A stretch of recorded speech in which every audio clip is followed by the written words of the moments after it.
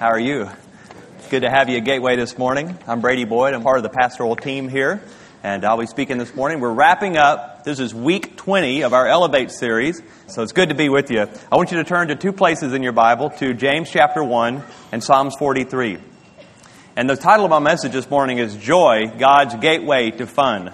You know, all of us are looking for some fun, looking for a place to have fun. Life's no good unless you're having fun, by the way. I hope you are planning some time for having fun. I want to tell you a story about a guy who had a plan for fun that didn't go so well. It's a true story. I'm not going to change the names because no one in this story is innocent. This guy's name is Larry. This happened, true story, happened in 1998. Larry was a young boy. When he grew up as a young boy, all Larry wanted to do was to be a pilot. He wanted to fly planes. In fact, when he grew up, the house that he grew up in was near LAX airport. And so every day in his backyard, he would watch planes land and take off, and he would just look up at them and say, one day I'm going to be a pilot. So when he got out of high school, he went to the Air Force. And when he got to the Air Force, he realized through some tests that his eyesight was not good enough for him to be a pilot. And he went into a deep depression. He finished the Air Force, and he moved back to L.A. and actually bought a home of his own near LAX airport so that in the afternoons after work, he could watch the planes take off and land at LAX, which is one of the busiest airports in the world. Well, one day he got a great idea, supposedly. He and a group of friends went and bought 45 helium weather balloons from an Army surplus store. They're pretty good size. They're big. You can see them when they're up in the air, so they're big balloons. And they filled them up with helium, and he strapped them to a lawn chair that he had bought at Sears, and he dubbed that Inspiration 1. He had them all strapped on there, filled with helium, and it was tied to the ground. He made a homemade harness to keep him in, and he brought on board with him a cooler with a 6-pack of Miller Lite, 2 sandwiches, and a pellet gun. Now, his plan was for his friends to cut those cords, and he was going to drift up about 100 feet, and then he was going to eat his sandwiches. He was going to drink his 6-pack of Miller Lite. How many of you believe that possibly he'd already had a few before he got this idea? So he's sitting in his lawn chair. They cut the cords, and he doesn't drift up 100 feet. He shoots up immediately to 1,000 feet, to 5,000 feet, and topped out at 16,000 feet. For 14 hours, he drifted at 16,000 feet in the flight path of LAX. Delta and American Airlines pilots began to radio in. They said, we just saw a guy sitting in a lawn chair, eating sandwiches, with a Miller Lite in his hand, and he has a pellet gun. He set a world's record, by the way, for the longest sustained flight at that distance and that altitude without oxygen. Well, he realized after 14 hours in flight that he's either going to die of hypothermia, because it's cold, by the way, at 16,000 feet, and the Miller Lite didn't help. And so he's cold, and he realizes if he shoots the balloons that he might topple over and fall to his death, but he had no other plan at this point. So he shoots a couple balloons, and he realizes that he can keep it steady. He starts shooting balloons, and he drifts down. Well, every time he shoots a balloon, the rope that held the balloon falls to the side, and they get tangled up. As he drifts down near Long Beach, California, the ropes that were holding him up begin to tangle up in some highline wires. He ends up hanging off these highline wires, and 20,000 homes in Long Beach, California are without power. All because Larry wanted to have some fun one day. Well, the police and all the news media arrive. They get him untangled. They drag him down out of the highline wires, and they arresting him. And the press asks, why, Larry, did you come up with this idea? What's the purpose? And Larry said, all Larry could say was, a man just can't sit around and do nothing all his life. See, all Larry was wanting to do was have a little fun. And he ends up winning the Darwin Award, by the way, of that year, of the stupidest human trick or plan for 1998. And that's Larry's story. Now, I hope you have a better plan for having fun, because Larry's plan didn't work out so well. He did survive, though, by the way. Now, fun is something we're all searching for. In fact, what we're really searching for is happiness. But what I want to tell you this morning is that happiness is not the answer to your problems. Joy is the answer that you're looking for. And so the first thing I want you to know about joy is that joy and happiness are not the same. I want you to really catch this morning, that joy is not the same as happiness. You see, happiness is dependent upon our circumstances. Is your mother-in-law coming to visit you this week? Are my finances in order? Do my spouse and I, do my wife and I, are we in complete agreement on every issue? Does everyone at work love me? And am I getting along with everyone? Do I feel good? All those circumstances have to line up perfectly in order for us to be happy. See, they're dependent upon circumstances. Joy is not dependent on your circumstances. Joy is constant because our source of joy is always constant. Now, I want you to look at a couple of scriptures, and I want you to catch this morning that it is possible to have joy no matter what's going on in your life. No matter if you're walking through the darkest, deepest hurt of your life right now, if you're going through the most painful experience of your entire life, it is possible to live with God's perfect joy in your life. Do you believe that?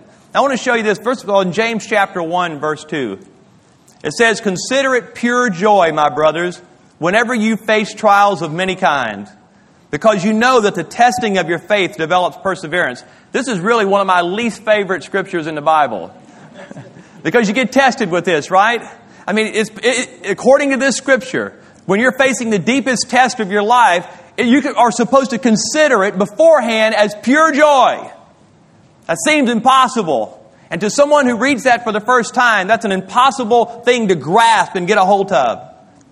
Philippians 4:4 says, always be full of joy in the Lord. And I say it again, rejoice. You see, the reason most people never experience joy is because they're chasing after a mirage of happiness. You know, mirages, you ever see those movies where someone's crawling through the desert and they think they're crawling toward water and they get there and it's just another pile of sand?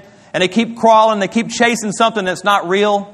You see, the world says that if you want happiness, maybe you need another relationship. And so you go from one relationship to another, from one house to another, from one job to another, from one hobby to another. You keep chasing after something, and every time you get it, every time you get that next promotion, every time you get into the next tax bracket, every time you find supposedly the perfect next relationship, suddenly you find out that it was all a mirage. You know, I've just determined already in my life at 38 years old that the Holy Spirit is a better master of my life than my flesh. I believe that the Holy Spirit is a much better master of my life and your life than our flesh is. My flesh has never led me to happiness. The desires of my flesh only lead me to more desires for my flesh. They only cause my flesh to increase. They don't cause me to be happy. When I found Jesus, I found the source of all joy. And the first thing we have to understand as believers is that joy and happiness are not the same. And here's the second thing I want you to remember about joy, is that joy is the antidote for depression. You see, Larry was depressed when he got in that chair that day, Inspiration 1. Larry was going through deep depression. But he was chasing after happiness. He felt like that air flight, that if he could just become a pilot, even of a well-planned scheme, that he could somehow get into the air, that would cause him to be happy. It didn't cause him to be happy. In fact, just a few years later, Larry killed himself. Larry was a victim of suicide because he fell into deep depression. That's the end of that story. And Larry was looking for something that we're all looking for, but he fell into depression. You see, I'm not here today I have about 6 minutes to spend on this point. And in 6 minutes, I cannot give you a full, detailed answer to how to overcome depression. But I'm going to give you a key this morning. I'm not here to make depression seem trite or simple. Depression is a terrible, terrible disease. In fact, right now in America, 38 million people have been diagnosed with clinical depression. It's one of the most common illnesses in the world right now. According to the World Health Organization, depression causes more disabilities than any other condition. It's the second leading cause of disease and hospitalization right now, second only to heart disease. Depression is rampant. And that, by the way, that 38 million number does not include the millions of people who are depressed but simply won't go to the doctor and get diagnosed. Most of those are men, by the way, because we don't go to the hospital for anything. We can have a large tumor on our side and we think, it'll go away, I'll just get some rest tomorrow. We don't go to the hospital for anything. So that didn't include the millions of people who have not even been diagnosed with depression. Most medical experts agree that there's simply no cure for depression. There is no cure right now. But I believe there's a source for our cure. And I want to show you two scriptures. I believe the Lord gave me just one key thing. And if you're here today with a heavy heart, if you're here today and you've been diagnosed with depression, I'm going to give you one key. This is not a cure-all answer. That's not what I'm trying to do this morning. What I'm trying to do is give you some hope. And I'm going to show you this morning where you can go for some hope. And it's found in Isaiah 61, verse 2. And it says, "To all who mourn in Israel, He will give beauty for ashes, joy instead of mourning, and praise instead of despair. For the Lord has planted them like strong and graceful oaks for His own glory." According to this scripture, I was born to worship. My purpose in my life was to worship the Lord with all of my heart. But yet what I've understood in my life is that depression and worship cannot coexist together. I've discovered it as I've grown older that I can't be depressed and worship at the same time. That the attack of the enemy with depression in my life keeps me from worshiping. However, we have to worship regardless of our circumstances. According to this scripture, I'm a strong and graceful oak that God Himself has planted. My wife and I, we grew up in Louisiana, and we were there this past weekend, and this is a great time of year to go back to that part of the country because they have big magnolia trees that are in full bloom right now. And a magnolia tree takes years and years. It's a very slow-growing tree, but if it ever takes root, if a magnolia tree ever catches root somewhere, it'll grow for 200 or 300 years, and it becomes this huge tree. And these big white blooms open up this time of year, and they're beautiful all over the state. You see, God planted those trees the way He's planted you and I. When you came into the kingdom of the Lord Jesus, He planted you like a strong and graceful oak. Your roots go down way deep. And a couple of bad winters and a couple of hot summers won't kill a real strong, graceful oak. It won't kill a big, strong magnolia tree. The deep, dark days of your life will not uproot you because I'm a strong, graceful oak that God has planted. That's why I can have joy for mourning. That's why I can have a garment of praise instead of a garment of despair, regardless of the circumstances that are happening in my life. Psalms 40, verse 2. I want you to see this distinction between worship and depression and how depression is broken through worship. In Psalms 40, verse 2, it says, "He lifted me out of the pit of despair, out of the mud and the mire. He set my feet on solid ground, and He steadied me as I walked along. He has given me a new song to sing." And I want you to underline that in your Bible. He's given me a new song to sing, a hymn of praise to our God. "And many will see what He has done and be astounded, and they will put their trust in the Lord." Now, if you came this morning with a heavy heart, you're in a good place today, because in just a few minutes, we're going to call for our altar ministry team, and they're going to pray for you. Last night, we prayed for people literally an hour after the service last night. You are here today by divine appointment. God is going to give you more hope today than you've ever had. If you're suffering with depression, if you came here with a heavy heart, the Lord's here today to put His hand upon you, and He's about to give you a new song to sing. And here's the song that you're going to sing. You're going to begin to declare who God is in your life. You see, one of the ways you can tell if you're being healed of heaviness and depression is that you stop talking about it as your identification.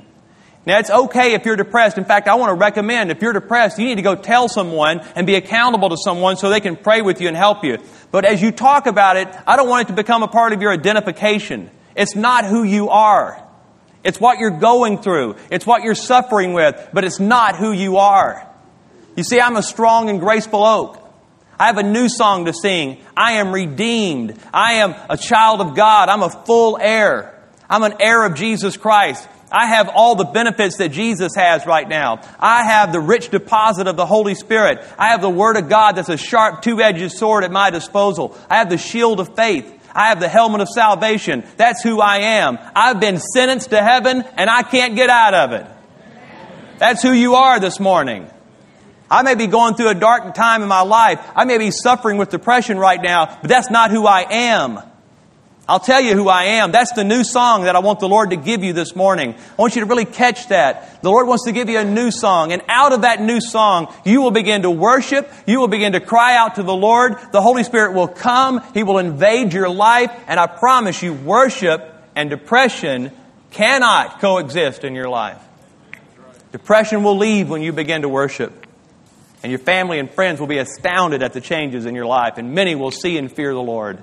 Isn't that good news? Here's the third thing, is that joy comes from serving people. There's a great scripture in Proverbs chapter 11 that I love this verse.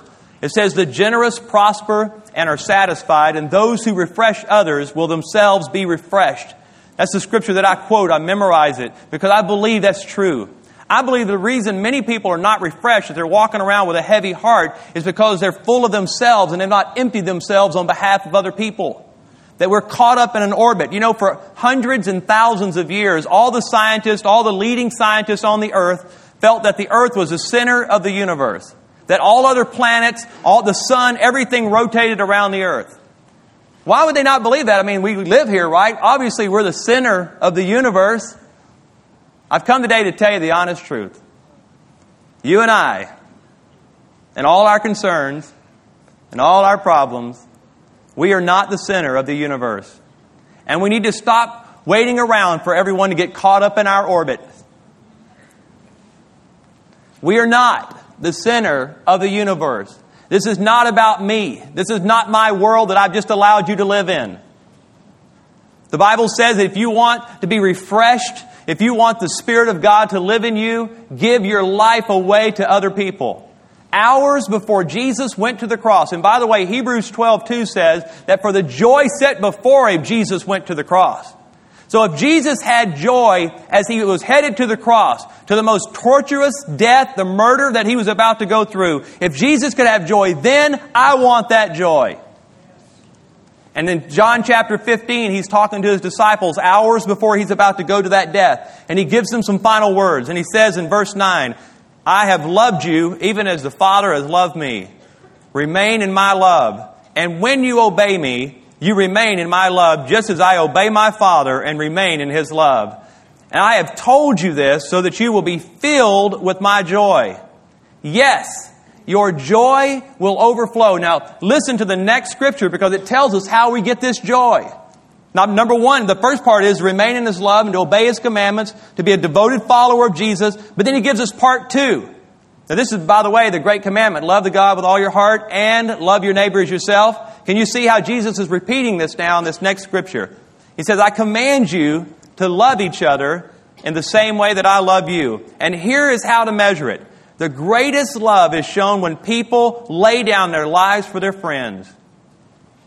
Laying down your life for other people. Let me give you some practical ways of doing this. The next time you meet someone that you've never met, I want you to ask them 15 questions about them and refuse to talk about yourself. Now, if they ask you a question about yourself, politely answer, but turn the attention back toward them. Let them brag on their children's report cards. Let them pull out the pictures of their grandchildren. Ask them, how can I pray for you? What's God saying to you? What can I do for you? Turn your attention to them.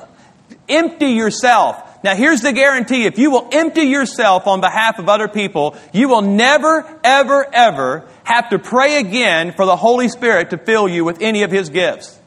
In fact, you need to stop praying for more of the Holy Spirit and start praying for more compassion for other people. If you will empty yourself on behalf of other people, the Holy Spirit will come automatically and fill you so full of His power, of His gifts, of His revelation, of His understanding. You will be so full of the Holy Spirit, when you empty yourself of yourself, the Holy Spirit will come and fill up the void. All the Holy Spirit is wanting this morning is a few volunteers to give their lives away on behalf of other people.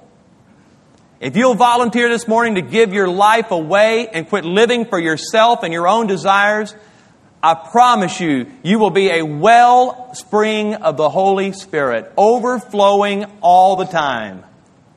That's a guarantee. I believe that self-absorbed, self-centered, selfish people cannot experience the joy of the Holy Spirit. When all of our attention and all of our thoughts are upon ourselves, the Holy Spirit cannot compete with that. And if the Holy Spirit's not there, joy is not present. Which brings me to my fourth point.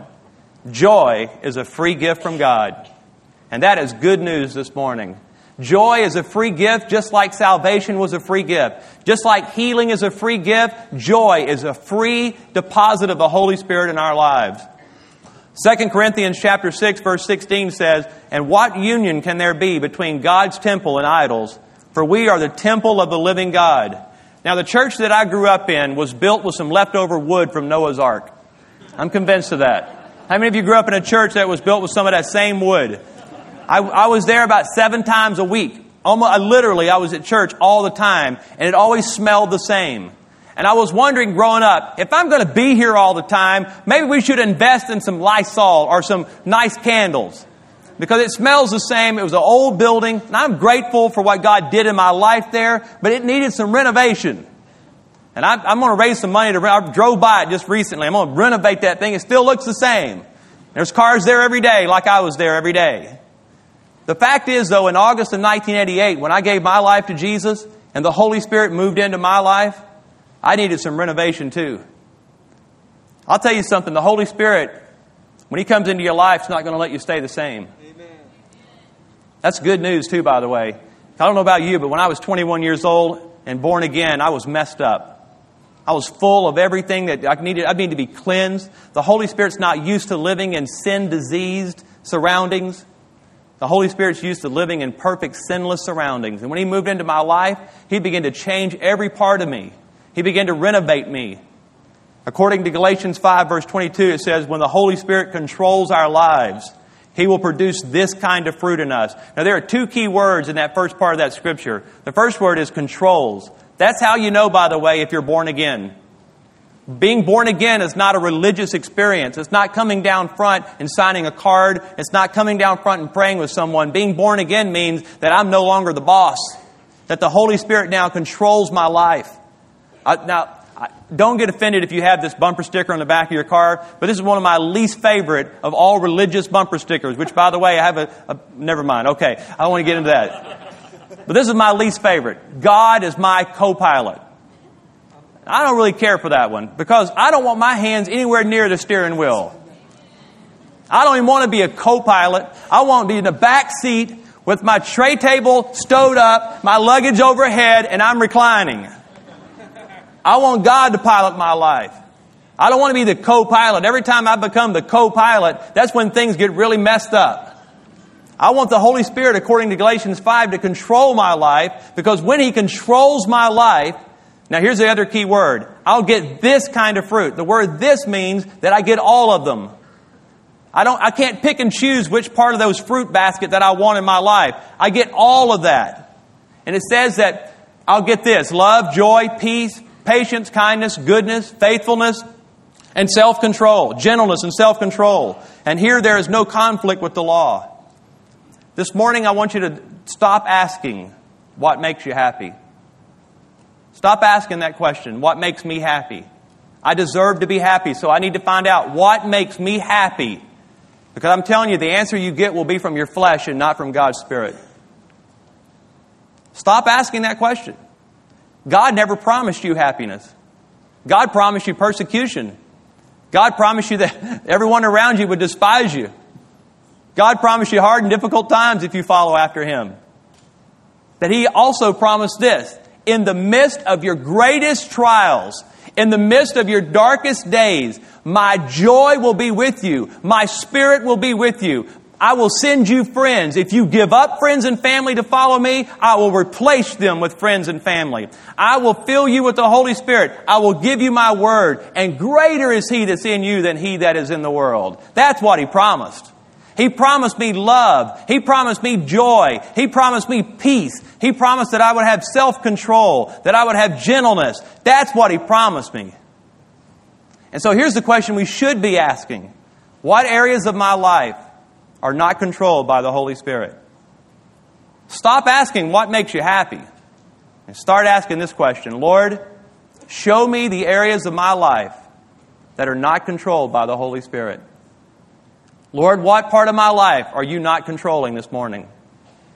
And I promise you, that's a dangerous question to ask. You know why? Because you will get an answer. If you want to hear God this morning, ask that question. If you've had a hard time hearing God lately, close your eyes in just a few minutes and ask the Holy Spirit, Holy Spirit, what areas of my life are not being controlled by the Holy Spirit? I can guarantee you'll get an answer this morning. And it'll be a gracious answer, because He wants to renovate our hearts. And when we give up the areas of our life that are not being controlled by the Holy Spirit, He will come and fill them with abundant, supernatural joy. The word rejoice simply means to return to the source of your joy. The word rejoice means to return to the source of your joy. I want you to look at Psalms 43 as we close this morning. It says, "Send out your light and your truth, and let them guide me. Let them lead me to your holy mountain, to the place where you live. And there I'll go to the altar of God, to God, the source of all my joy." This morning, I'm so grateful that you're here. If you're here this morning with a heavy heart, if you're here this morning and you're going through the darkest days of your life, last night in the service, Pastor Jeff and I were on stage and we looked across and we saw this young couple that had just lost a baby at birth. And I knew what I was preaching on. I'm so grateful. What I'm preaching is truth. And I saw joy on them. This is real. What I'm telling you is real. What I'm telling you will change your life. What I'm telling you is, if you'll embrace what I'm saying, you will never, ever live your life without joy again. I saw something on their lives. I'm so proud of them. So grateful for God being true to His Word. Joy is yours this morning if you want it. I want it. I need it. I can't live my life without it. All I'm asking you this morning is to consider where you are. Where are you right now? Is your life being controlled by the Holy Spirit? Because if He'll take control this morning, He'll come and fill you with all those things that you need. Will you just pray with me this morning? Just close your eyes. And I want you to ask that question that I asked you to ask. Lord Jesus, is there any area of my life that's not being controlled by the Holy Spirit? Because He wants to come this morning and fill you completely.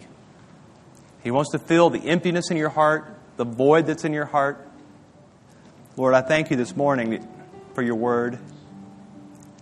And Lord, I'm so thankful for your love this morning. Lord, I'm thankful this morning that you have searched the depths of our heart and you love us the same. Lord, you know everything about me.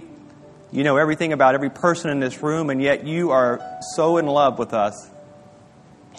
You can't get enough of us. You are infatuated with us, despite the things that you see in our heart. And so, Lord, this morning, because I know how you're going to respond, Lord, I know you're going to love me. I know you're going to embrace me. I know you're going to give me your grace. I know your mercy will come. So, Lord, this morning, I willingly choose to open my heart to you this morning. Lord, come and control every part of me.